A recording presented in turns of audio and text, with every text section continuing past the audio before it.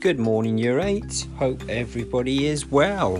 In this podcast today, we're going to tell you a little bit about our task and our next stage in our look at how the internet works and building the web.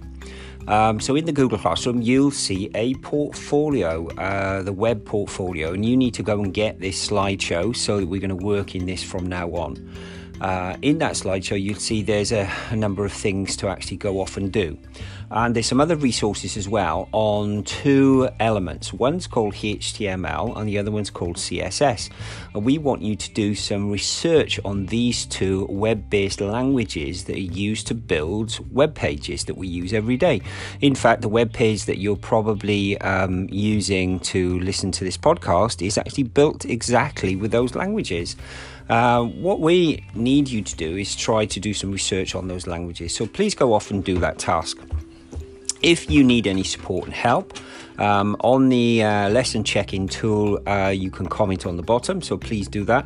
And also, don't forget that you could actually message me in this podcast.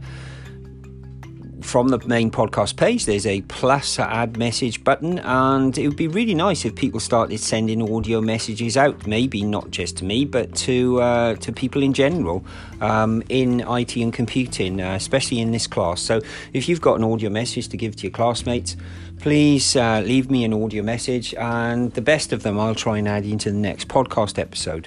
Oh, and don't forget, you can follow this podcast using Spotify or Apple Podcasts or any other podcast platform.